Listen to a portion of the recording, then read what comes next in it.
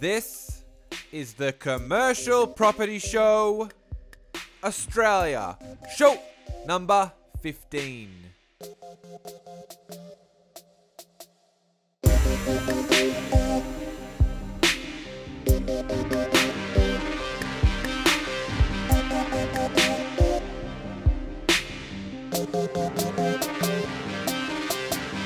If you talk to a professional investor about the Adelaide resi market, they always say it's slow and steady. Is that the case for commercial as well? I don't like the slow part, but it's certainly steady. Okay, Andrew, I don't like the slow part.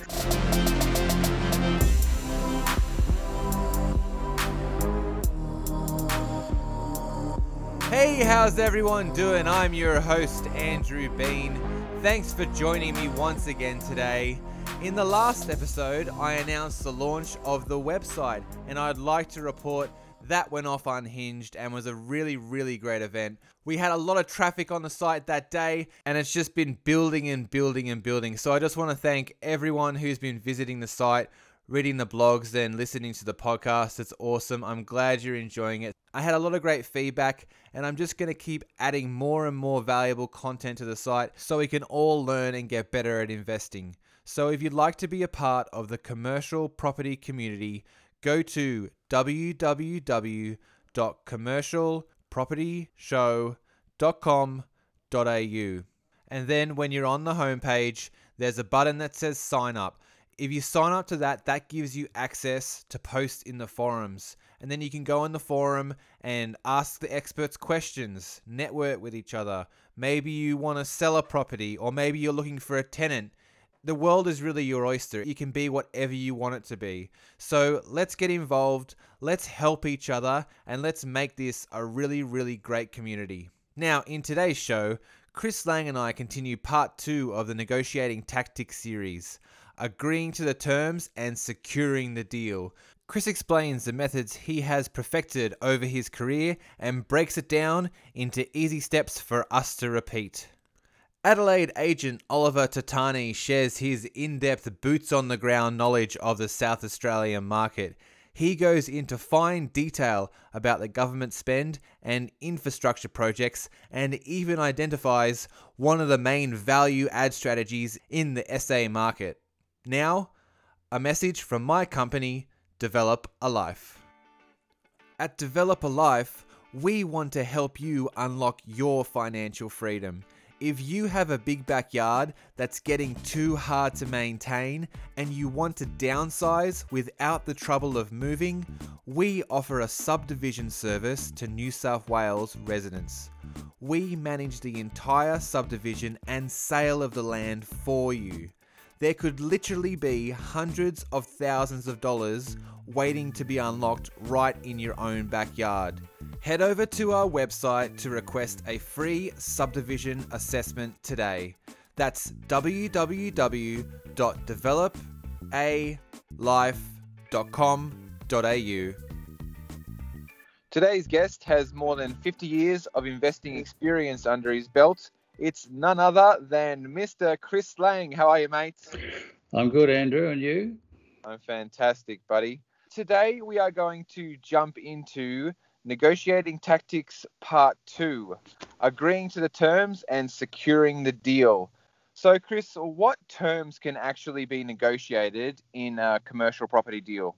Well, the answer is everything that you can get away with from a point of view of a purchaser. I mean, vendors obviously have in mind a very clear outcome, but negotiating is based on give and take. And the idea is that everyone walks away with a feeling of having won, and that's part of the process and part of the trick of, doing a good deal when you're a purchaser. Now, the thing is that if all you're negotiating about is the price, there's got to be a winner and a loser. And so what I like to do is have a number of variables on the table. So price is obviously one. Then there is the settlement term. Then there is also whether you pay the whole deposit immediately or in two parts. You have due diligence. It could be making something subject to finance, but that's probably not a smart move, but you could include that. So when you put in an offer, and I always, when I start off, put in a formal written offer on letterhead, even though it might be emailed. And it's generally at least 2, probably 3 pages long. And with most commercial properties, it'll include a due diligence requirement as well. So there could be 5 or 6 items. Now, the reason for that is that when you put in a relatively low price, and I don't mean a ridiculously low price, but something that is believable, if you've got 4 other things that are under negotiation where you might put in a settlement of 120 or 150 days, you might put in 5% deposit on signing the contract and another 5% in 30 days. Your due diligence period with the team I've got, if push came to shove, we could do it in 7 business days of the physical assessment of the property. But I always start at 28 business days. The 28 business days is nearly 6 weeks by the time you take into account weekends, but it sounds better if you're talking business days. So doing it that way, you've got, as I said, 4, 5, maybe 6 plates spinning in the air, and the vendor isn't just focused on price. And the purpose of doing that is that, and I think in the last time we spoke, you said, how do we get information from agents? Sometimes the vendor can tell you more indirectly than the agent can. Because if you've got a 150-day settlement and a low price, if the vendor doesn't argue on a 150-day settlement, that tells you straight away that they're not under a lot of pressure. Okay. Right? Now, and sometimes I say to my clients, it's better to let the vendor name the price and you name the terms. Because let's say the property's vacant. Well, part of the deal might be that you want a 150-day settlement, but you'll agree to pay, and this is not the first round of negotiations, I'm trying to work towards a final deal. You might pay a 10% deposit on executing a contract, a further 20% in 30 days, at which point you are given access to the property, not possession, access to the property, to undertake renovation works to the property. So it means that the day you settle, the property has been recarpeted, repainted, whatever it is, and that's all been done. And even before settlement, you can appoint an agent to start showing people through. If you're lucky, you might get someone to commit before settlement, but if not, at least you've hit the ground running, and it's really cost you nothing. But it's invaluable, because otherwise you'd have to settle on the property and then you'd have to expend the money. But also, if you spend the money before you settle, you say, why would a vendor allow you to do that? Well, my answer to the agent is, well, why wouldn't he? Because if for whatever reason my client doesn't settle, he ends up with a fully renovated property back. He keeps the deposit. So the vendor's way ahead. So A, he's got a larger deposit up front, and B, his property's being fully renovated before it's even settled. But from my client's point of view, when you have the property valued for finance, the valuer, strictly speaking, cannot value it at more than the contract price. However, if you can demonstrate that you've expended another $250,000, $300,000 in upgrading the property, the valuer has to take that into account. So therefore, if you bought it for, let's say, $1.5 million, you'd spent $2 million on it, the valuer may well value it at $1.92 million, because now your property is in ready to go condition, just waiting for the tenant to move in. So you see, it's important to, and that's where this first offer will flush it out. If they suddenly say, no, we want 30 days, not 150 days, well, they're highly motivated, they want to do a deal, right? So you can gauge pretty quickly as to what the vendor's motivations are as the initial response to that offer. So I guess when you're making your offer, you might be making terms that are pretty vanilla that you put into all contracts. Well, I mean, obviously the price and what have you would alter, but yeah, I generally start with a 2-part deposit, based over 30 days, 28 days due diligence. I have a page and a half in the offer, spells out exactly what will be done with the due diligence, what I want from the vendor, plans, maintenance contracts, all sorts of things. So, but the reason for that is, at that initial point, the vendor is only looking at the commercial terms, like the deposit, the settlement, the price. And so the due diligence is not generally a problem. And I have some clients or some vendors or agents will say, no, they won't agree to due diligence. And I'll say, well, I've provided you with the offer. How about you just take it to your client? Now, to their surprise, the client comes back and says, that's fine. 28 days we can't live with, but maybe 10 business days. What I do is the contract, when it's executed, has this due diligence period running concurrently with settlement. So it's not the due diligence period plus the 60 days settlement afterwards. It happens within the 60 days, if that's the final figure that we agree on for settlement. Now, the beauty is that we might go back and forth. Some of it might be verbal after that. Some of it might be by exchange of emails. But when we reckon we've got the final commercial terms sorted out, as regard the deposit, the price, the due diligence, etc., I will then redo the exact same letter that I had before, but highlight all the changes that have been agreed in red. Okay. And the reason for that is that it's when it goes the second time, the vendors have already seen it. And that's the beauty with putting in a written offer with the selling agent. He's duty bound to pass that on. And generally they're lazy. They just literally on-send the email that I sent to them. So the vendor is already aware of the format of the offer. So that's not a surprise. So when they get the second one, by marking it all in red, the implication is you needn't bother reading the rest of it. It hasn't changed. Only look at the things that we've already agreed over the last week or so, and they go tick, tick, tick, tick. Yeah, that's all fine. That's what I agreed to.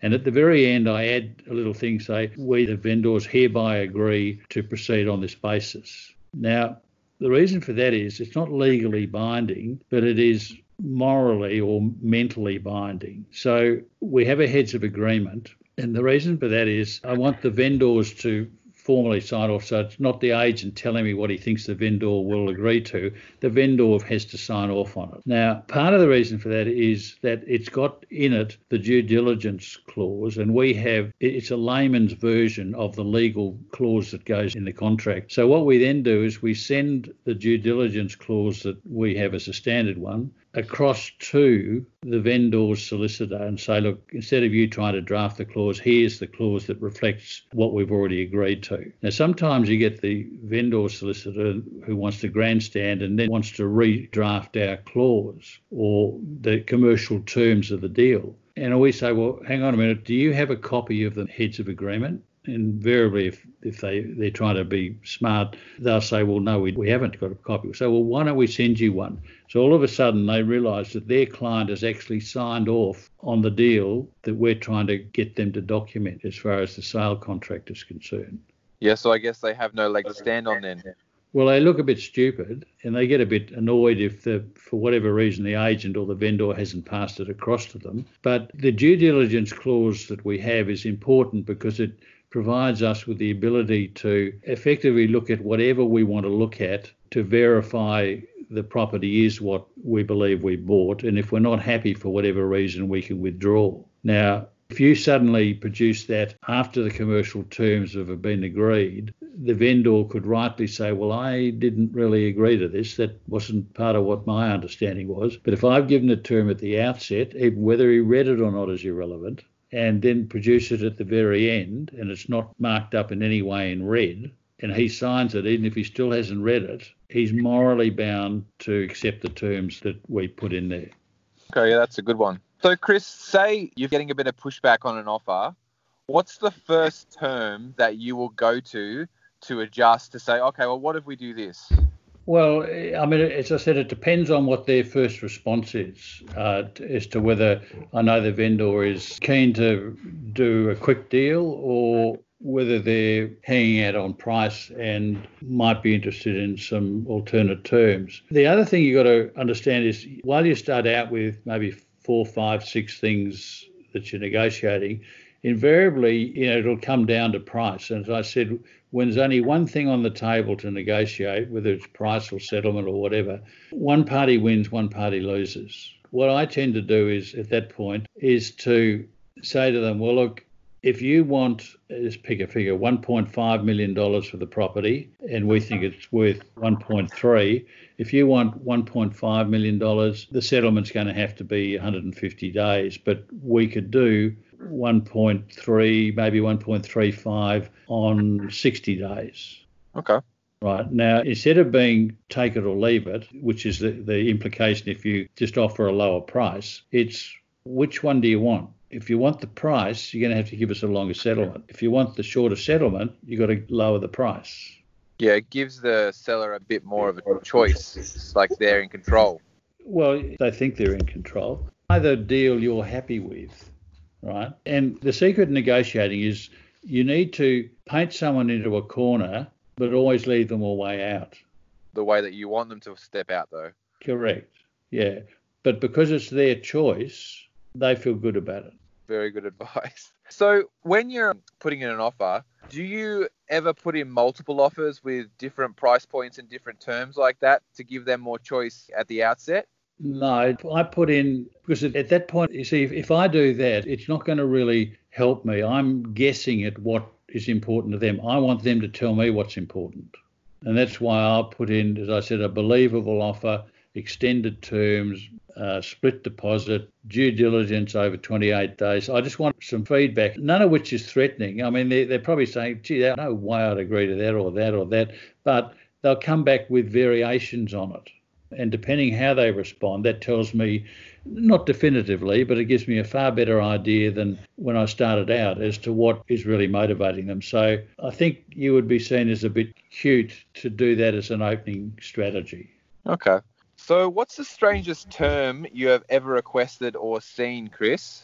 A little while ago, and we won't get into the specifics of the price and the type of property, but I was in a situation where the vendor was a widow who was selling this property, and it didn't matter how much we negotiated, she would not budge on price. And you remember I said before, sometimes it's better to let the vendor name the price and you name the terms. I was negotiating on behalf of an engineer who had a very good income, and I said to him, what I suggest we do is you can get a 70% on first mortgage. What I suggest we do is we ask the vendor, and this is back in the early 1980s when first mortgage interest rates were 18%, right? And second mortgage interest rates were 22%. Wow. So most people have never heard of that before, but I can assure you it was difficult to do deals. So he could get a first mortgage of 70%. I said, what we'll do is we'll ask the vendor to leave in the property a second mortgage equating to the 30%, all right? Now, if she knocks you back to 20%, he said, that's fine, I've got some cash and my family can help out with the rest of the deposit if I need to. So, and we said we'll do it on the second mortgage on 8%. That was the deal, right? First mortgage 18%, second mortgage 8%, which it normally should be 22%. So anyway, blow me down if she didn't accept it. Right? And I said, well, you'd have to be laughing. I said, you've still got your cash in the bank there. You've got the whole thing 100% financed. And anyway, we documented the deal and so forth. And on the Monday, I got a call from the vendor's solicitor. And I thought, oh, hang on, we've got a problem here. You know, I thought I was about to be abused for taking advantage of some poor widow and what have you. He said, no. He said, you don't understand. Because of her pension, the 8% is going to cause her a problem. Can we drop the rate to 5%? That's a good deal. So that was when I learnt how important it is to not get bent out of shape over price. Right, because, I mean, he had income. He needed deductions as engineer. So, I mean, he had 100% geared. All he had to pay was the stamp duty, and it was a good deal. How good's that? I wish I could find a deal like that now. Well, you got to wait for interest rates to climb a bit before you will. Yeah, fair enough. All right, Chris, so we'll wrap it up there. Is there anything else you'd like to add? No, I think for this part, we've covered everything. Fantastic. Chris Lang has been my guest today. Thanks, Chris. It was my pleasure again. Are you sick of being tied down to a job you hate? Wouldn't you like to choose if and when you want to work? Cash flow from commercial property is one of the best ways to replace your income and wave bye-bye to that day job. It's not unusual to receive $50,000 to $100,000 to even $200,000 of net income from one commercial property. Imagine not having to work, but you still get that paycheck each month. I'm taking steps to make this a reality for me and my family. Like me, the first step you need to take is investing in knowledge. James Dawson's Commercial Property Cashflow Blueprint is the #1 online course on the subject in Australia. If you want to take your commercial investing to the next level, do what I did and invest in yourself first. Go to www.jamesdawson.com.au/CPS to check out his free webinar, and you can find the affiliate link in the show notes. My next guest is a director and head of agency. He was awarded the South Australian Property Professional of the Year in 2019. It's Oliver Tatani. How are you, mate? Andrew, I'm really well, and thank you for such a positive and uplifting intro. Appreciate it. No worries, mate.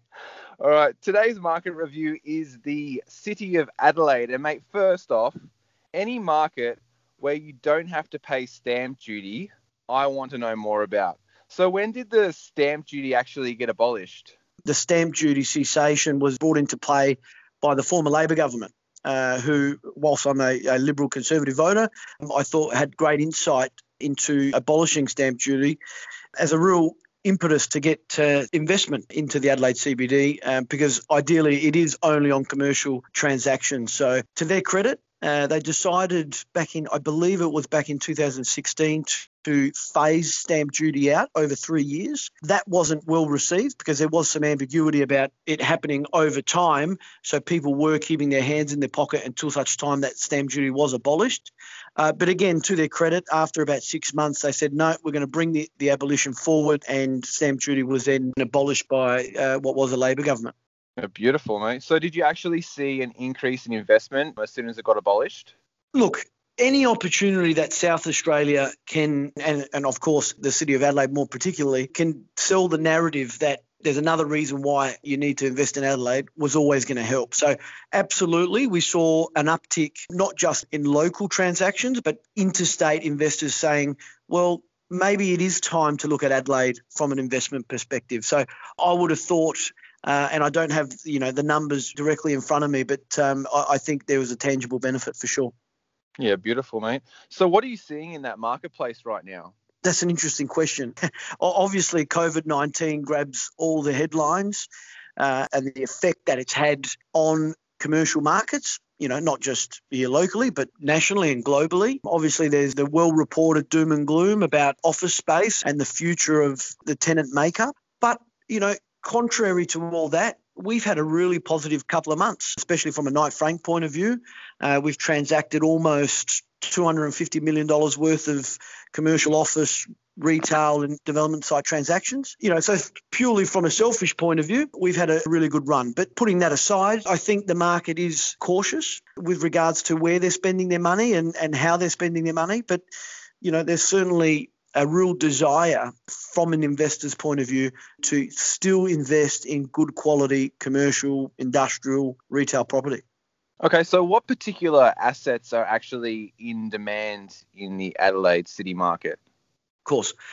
So I think, to my point that I just raised, investors, I don't think they have a specific asset class that they're happy to invest in. Obviously, if you're an industrial investor, you're going to look favourably on industrial assets, and vice versa if you're retail or commercial. But I think the investor per se is becoming a little bit more flexible in their investment requirements. We're seeing a number of industrial transactions take place. We recently completed, and it's due to settle in the next week or so, an industrial warehouse fully leased around that $3 million mark. We saw a Sydney investor, buoyed by the fact that he didn't have to pay stamp duty, loved the potential to get in there and buy something that probably costs him 4.5%-5% in Sydney or New South Wales. He's buying it for 6.5%-7% here in Adelaide. So that was an investment case that he was sold on. Across office markets, it all comes down to quality. If it's a recently new build with good quality tenants, then it's still very much on the cards for investors. Retail, yes, lots of doom and gloom in the retail space, but when we talk about non-discretionary neighbourhood centres, that have their really secure anchor supermarket with maybe 4 to 10 specialties that are aligned on that non-discretionary spend, we're seeing great demand for those assets as well. So I think overarchingly, what we're saying is that there's a huge flight to quality when it comes to investors' appetite. With Adelaide, mate, from an outsider looking in, and I've done a fair bit of research on the Adelaide resi market and then also a fair bit on the commercial market, is it very much more of an industrial kind of city? It seems that there seems to be a lot of industrial around. And then following that, what kind of vacancy are you seeing across each sector? Okay, look, I certainly don't want to be on a podcast telling people that we're an industrial city. We're certainly more diverse than that, Andrew. Certainly more diverse than that. But I think where you're probably hearing more about industrial is the fact that obviously the federal government came out about 18 months ago now and committed to spending around $90 billion on defence investment and infrastructure. So that's with regards to building the frigates and the submarines here in South Australia. So that's certainly spurred on and got the state excited, because in the past, we were a manufacturing state. We built cars here. We were the home of Westinghouse. So we had a really good industrial base. That industrial base over time has really been caught out. So when the news came through about this $90 billion federal government investment, one of the largest infrastructure spends in federal government history, obviously spruikers of the South Australian investment narrative pinned that to our hopes. So we're really excited by that. And I think that goes to the point where you're saying, well, all this research and all this commentary is around that industrial space. But I certainly think that's aligned to that $90 billion defence spend by the federal government. Yeah, I should actually correct myself. I should have used a manufacturing state rather than industrial. That was just the first word. I do stand corrected. No, that's okay, mate. That's what I'm here for. So, mate, across each sector, where are you seeing the vacancy rates roughly? Okay, so I think we should probably start with office. And when we talk about office, we're obviously talking about office towers in the Adelaide CBD, understanding that in other jurisdictions, Melbourne, Sydney, Brisbane, they do have, sort of satellite cities. You talk about New South Wales, you've got Parramatta, Western Sydney and the like. But in Adelaide, obviously, majority of our office space is centralised within the Adelaide CBD. So if we look at that specifically, we're talking about an average vacancy rate of somewhere between 12 to 14%, depending on what quarter you're looking at. But the really good story is that, and this is pre-COVID-19 that we're talking about, so the new vacancy rates haven't come out yet, and they're likely to be skewed given what's happening. But pre-COVID, there was a really good story around your premium and A-grade vacancy rates, where you really found it difficult to find space in those markets. So, and when you drill down even further, 1,000 square metres of contingent space was almost impossible to find. We were talking about vacancy rates less than 3 or 4%. So the issue with office vacancy in Adelaide is that we do have a lot of old stock that remains in the PCA numbers and probably skews the vacancy a little bit. But I think on average, you're in that 12 to 14% mark. But I guess the point is there is some good news around high quality, refurbished A and premium grade stock. So it seems like there's an opportunity there with the office market to obviously refurbish it to bring it up to that A grade standard. I think you raised a great point. We're out there. I think it's easy for us agents to sell nice, shiny assets, and in this case, shiny office buildings. But there's I believe, a real great opportunity in trying to educate investors and maybe new investors to the Adelaide market that if they're willing to take on a little bit of risk and they're willing to get their hands dirty, then I think there's some real capital appreciation play by maybe investing in B-grade assets here in the CBD that are well located, getting your hands dirty, refurbishing, repositioning, and then taking that upside. And there's already a number of those players that are in Adelaide that are already doing really well from that. Yeah, we always talk about property with upsides and finding your add value strategies. So that's great. I'm sure listeners will love that, mate. So vacancy rate for the other sectors, where are we talking with those ones? The industrial market's a little bit more fragmented. It's made up of sort of inner and outer north, inner and outer south. And then you've got, so they're the two larger industrial precincts. It's hard to sort of put your finger on vacancy rates in those sectors. It's not as clear as it is in the Adelaide CBD. But I would like to think again, for good quality, clear span industrial space, you're talking vacancies, potentially in the single digits. Wow. Where the older style industrial space that potentially is now outdated, given the drivers of logistics and making sure that your location's close to transport and to the highways, those vacancies are likely to be in the low double digits, I would have thought. Okay, and obviously retail's probably not looking good at the moment as a whole. Yeah, again, it depends what retail we're looking at. So obviously the major retail outlets or precincts in the city are your Rundle Street. I'd like to think, and I haven't seen these numbers, so maybe don't quote me for some time, is that the retail vacancy on Rundle Mall is still likely to be in the single digits. And I think that's a really good outcome for that strip. But if you then started looking at high streets within metro locations outside of the Adelaide CBD, you could be anywhere between 6 or 7% upwards to 20%, depending on which street you're on. We've got the likes of the Parade Norwood, Prospect Road, King William Street, Hyde Park. All these different little metropolitan locations sort of have their own story around vacancy. And depending on what type of ownership profile, do they have a supportive local council, is a big indicator and a big factor with regards to how those streets are performing. Speaking of local council, I did hear the whispers that the planning development laws were changing very, very soon in Adelaide. Has that come into effect yet?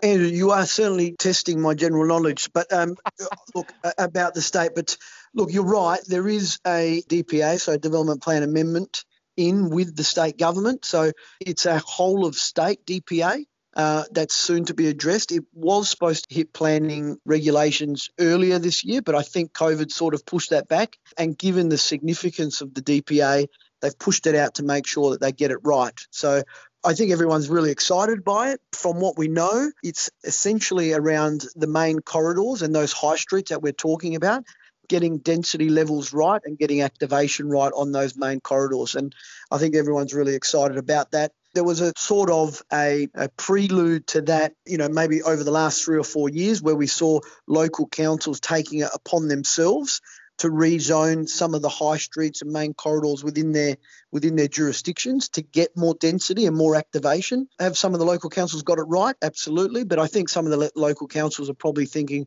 maybe we might have thought this through a little bit further and got the spacing right. All right, mate. So let's jump over to cap rates per sector. What are you seeing across the board there? So we probably need to provide some context when we talk about cap rates. So, industrial-wise, so let's talk primarily about premium grade assets, good covenants, recently constructed, those sort of assets that tick all the boxes. Your A-grade stock. Your A-grade stock. If we're talking about office A-grade, I think you're probably in that 6 to 6.5% range, with some assets trading for a little bit tighter than that, so sometimes in the high fives. And I think if you look at the most recent deal that Knight Frank did on 50 Flinders, my colleague Guy Bennett was a successful agent there, transacted that at just under 6% or thereabouts. So that probably sets the new benchmark for Adelaide CBD core A-grade assets. So I think you're probably in that 6 to 6.5 on average when you're talking about core office. When you're looking at industrial, there's limited A-grade transactions in that space. However, if we had to put our hat on it, I think we're somewhere in that high 6s to low 7s when we're talking about yield. And in that retail space, I think we have seen not a blowout in yields, but high-end premium grade retail pre-COVID was certainly in the low 5s, but we're likely to see that in the high 5s, low 6s as well. Okay, beautiful. So being that the add value opportunity is bringing a B or C grade asset to an A grade asset, if you are going to invest in a B or C grade asset, what would you expect over a general range of cap rates? Where would you be trying to buy that asset so you could bring it down to those cap rates? So I think, let me flip that, Andrew, for you, because I think it might be better for your listeners to think about it this way. It's all about how well we buy, obviously. One of my former mentors said, Oliver, you always make money when you buy, not when you sell. So that's always stuck with me throughout my career. But I think when you're looking about repositioning, especially office assets, it's about the rate per square metre, so the improved rate per square metre. And I think you can probably, and I'm pretty confident because there's 2 or 3 assets that I'm working on off market at the moment here in the Adelaide CBD, you're talking about rates per square metre of built form in that 3.5 to 3,750 where the sweet spot is and where you want to be buying. And the idea is if you can buy at 35 to 3,700 a square metre, if you're putting in somewhere like $1,000, $1,200 a square metre, it's costing you $5,000 a metre at final reposition, then you're probably selling for $5,500 to $6,000 a square metre. Okay, so that's selling. What about your rental? Because a lot of investors would buy and hold kind of investors for cash flow. Okay, so, well, if you're buying, and this is the challenge, right? So if you're buying these B-grade assets, your yield, your passing yield is likely to be very low because you're buying something that probably got a lot of vacancy, right? So that's the challenge. But I would have thought that once it's repositioned and reset, allowing for your 12 months letting up and incentives, et cetera, once you net that all back, I think you're likely to be in that 8, 9, 10% range should you buy well. Okay, and that's across the board, is it, for each sector? Well, I'd like to think that if your office sector's in that range, then if you're repositioning assets in the industrial space, I would have thought historically investors are going to want more yield given the type of asset class we're discussing. So I would have thought industrial, if we're repositioning and taking a punt in that sector, we're likely to be in the 10 to 12% range upon completion. Okay. With the cap rates, have you seen a tightening over the last 12 months, or has it just kind of stayed steady with now COVID? Look, I think, commercial property has been performing extremely well across the board for some time now. And I think as interest rates and the cost of debt continued to reduce, there was certainly a flight from investors to continue to push into the commercial sector and buy more assets. So as a result, we saw compression in yields. I don't think that's totally left us. I still think for the right assets, there's still a huge amount of capital in the market and that capital needs to be placed. And I think for the right assets, they're still willing to pay the right yield, and that yield is still relatively tight if you're looking at historical yields. But I think for anything that's not A or premium grade, there's certainly a little bit of softening in those yields. There's no doubt about that. Yeah, fair enough. All right, mate. So are there any big players entering the market there? And then also, are there any big players leaving the market? Oh, look, I'm not sure that we've seen any exodus out of Adelaide yet. I'm a big advocate for my state and, I think it's got a lot going for us. I think if you look at Adelaide historically, we have been a bit of a sleeper in the sense that people were always reluctant to come to Adelaide. But I think if you look at the new defence spend by the federal government, our biomedical precinct that's really brought the city to life, the new Liberal government after 16 years of Labor leadership, we've now got a pro-business government in play. So I think all those things have really helped, the abolition of stamp duty. So I think there's a real investment narrative around Adelaide at the moment. So I'd like to think we've got a net migration of investors coming to Adelaide. We're certainly seeing that on the ground across all value levels, where we're getting more interest from Sydney, Melbourne, Brisbane, across the country. And certainly at the big end of town, the likes of the Singaporean investors who always liked Adelaide, and we love them for that, they've been investing here for 15, 20 years, but certainly continued interest from some German funds. And we're talking to a number of buyers throughout Asia, and certainly Vietnam are one of those ones that are taking our attention at the moment. Okay, so if you talk to any kind of professional investor about the Adelaide market, they always say, the resi market, they always say it's slow and steady. Is that the case for commercial as well? I don't like the slow part, but it's certainly steady. Okay, Andrew, I don't like the slow part. Look, I saw a really interesting point that the PCA came out with a couple of years ago, which showed Adelaide's growth over the course of 20 years, right? And we were the only state that showed an annual growth rate of 2.5% year on year for the last 20 years. Now, obviously, Sydney and Melbourne have got huge amount of growth. Brisbane have had huge amount of growth, but they also get the troughs. And I think you can see that now with what has happened with COVID and the market dislocation that's happening. There's real concerns about markets like Melbourne and Sydney and how they might come off. The beauty about the commercial and retail and industrial markets here in Adelaide is that we're almost protected by the fact that we don't get huge amounts of buoyancy, so we don't get huge amounts of supply coming on. And what I mean by supply is we don't get huge amounts of speculation. So by not having huge amounts of speculation, you're protected on the downside. So I think that goes to your point about being slow and steady. I'd like to think that we're safe and steady. That's what I'd like to think. Mate, as an investor, safe and steady is music to my ears. Good. So, mate, are there any major development projects that are in the pipeline or being completed in the near future that could create an oversupply in any sector? Well, to that point, no, it's the short answer. I think if you look at the we've got two office buildings likely to be coming out of the ground. One is an office building on Pirie Street owned by Cbus. They're building a 30,000 square metre office tower there, reportedly, but 22,000 square metres of that has already been pre-committed to the state government. So that leaves about 8,000 square metres of vacancy, which I would think inside 2 years it's likely to be taken up. And then the other muted office building, that's the only one that's likely to get out of the ground, barring one other, is Charter Hall's development on the Southern Cross site here on King William Street. Now, it's the state's worst kept secret, but everyone's anticipating that a federal government requirement will go to that site. So that is likely to take up all of the office space. It's likely to be around 35,000 square metres on that site. So again, you've got 60-odd thousand square metres of office space coming to market with 75, 80% of it already pre-committed. Again, not a huge amount of supply that's going to hit the market. That's going to mean we're going to see vacancy rates get out to 20, 25, 30%, which is really good if given any new entrants into the market that are looking to take advantage of logistics or the increase in manufacturing coming out of the defence spend are likely to want to see things designed and constructed to meet their specific needs. So again, I don't see huge supply coming on from an industrial point of view that's not already pre-committed.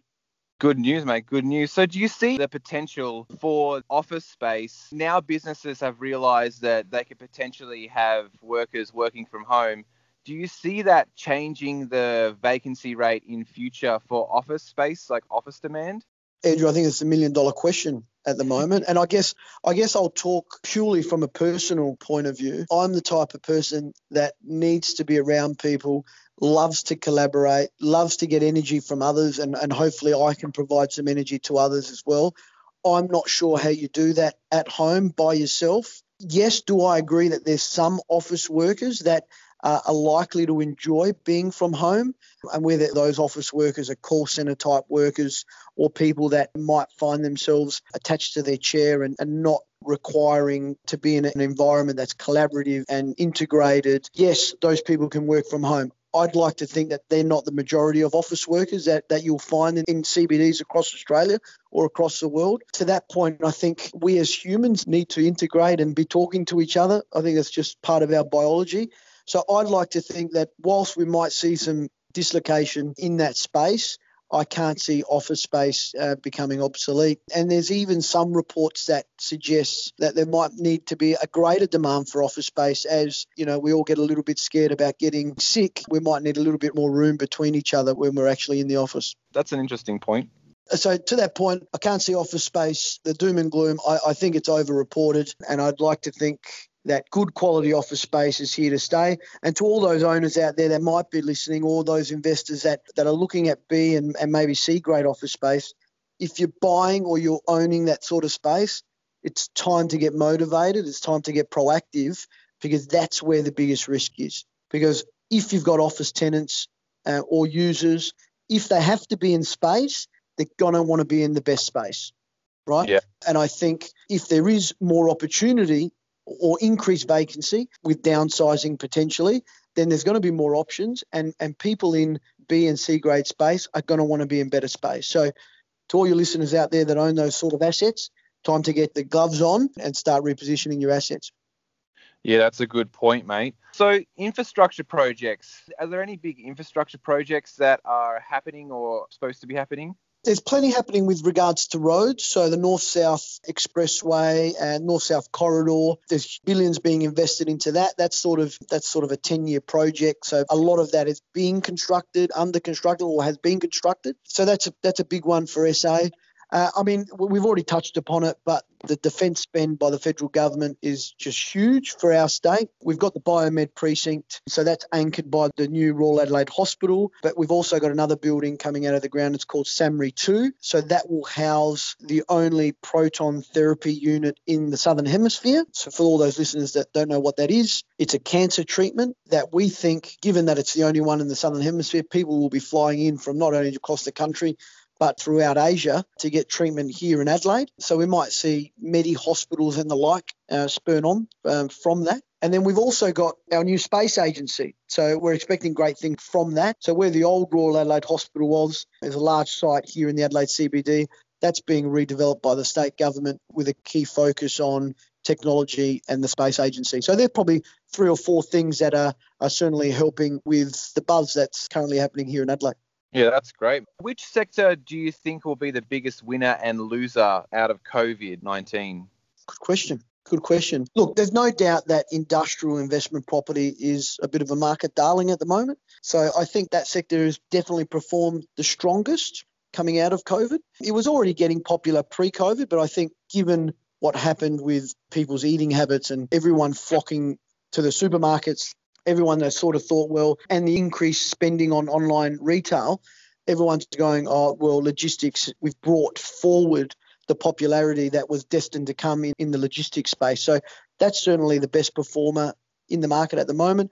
I think office, has probably taken a few punches, and there's certainly some uncertainty there. We've already discussed that with regards to what's happening in the office space moving forward. I'd like to think that will settle down over the next 6 to 9 months, and people will start to come back to office, will like office, and that'll perform well over the short to medium term. When you talk about discretionary retail, there's a lot of uncertainty there, no doubt, given what's happening online. Everyone knew online was coming, but I think the onset of COVID and the increased spend in online retailing has probably brought what was likely to be a 3 or 4 or 5 year cycle, back down to a 12 to 18 month cycle. So I think there's a little bit of pain to go in the retail discretionary space, but certainly from a non-discretionary retail point of view, strong demand for assets, good neighbourhood centre anchored by good operators like Coles and Woolies and the strong independents, I think are likely to perform really well.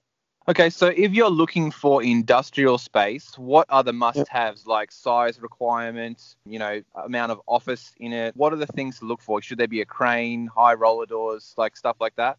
Look, all those physical attributes are really important. Clear span, high ceiling heights, good loading docks. But I think what's important here in Adelaide is making sure that you're located near the infrastructure so you can get in and out of the city quickly. So making sure you've got connection to the NEXI, so the Northern Expressway, the North and South corridors. So that's why the inner north is still really popular and probably the precinct that everyone wants to get to. With regards to space, look, it could be anywhere from 1,000 square metres up to 5,000 seems to be where majority of the deals are being done at the moment. We're just about to conclude a 2,500 square metre industrial deal. What's the office space in there? It's probably less than 15% with the makeup of that space. That's a new entrant to the Adelaide market as well. So look, that market's performing really strong and is likely to do so for some time.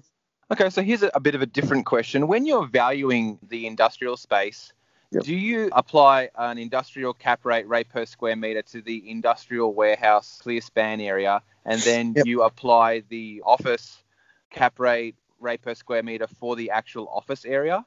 So you would split the portions up. You're right on that part, but an office rate for industrial property is certainly different to an office rate for a pure office investment, let's say in the CBD or in the metro locations.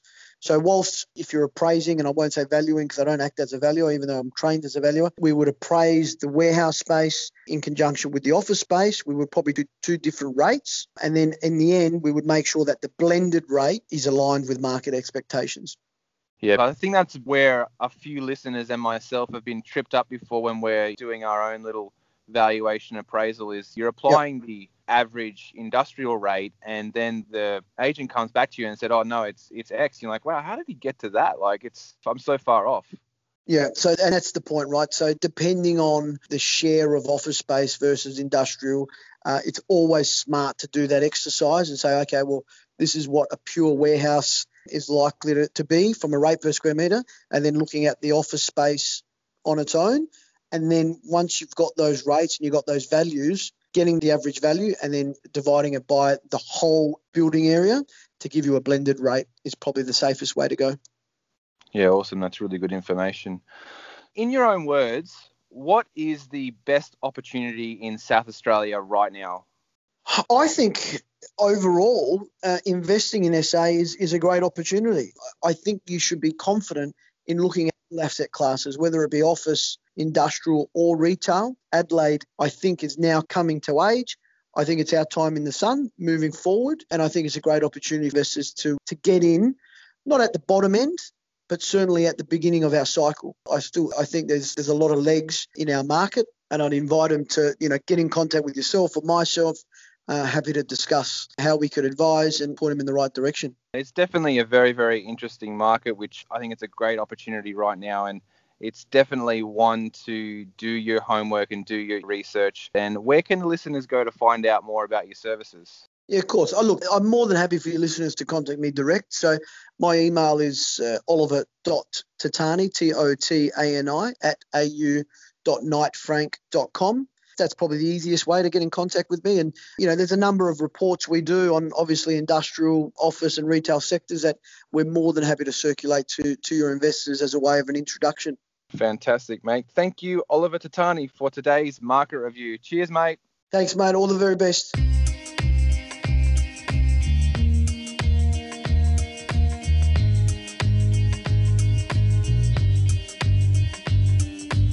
All right. That brings us to our newest segment to the show, and that segment is called Ripper Resource.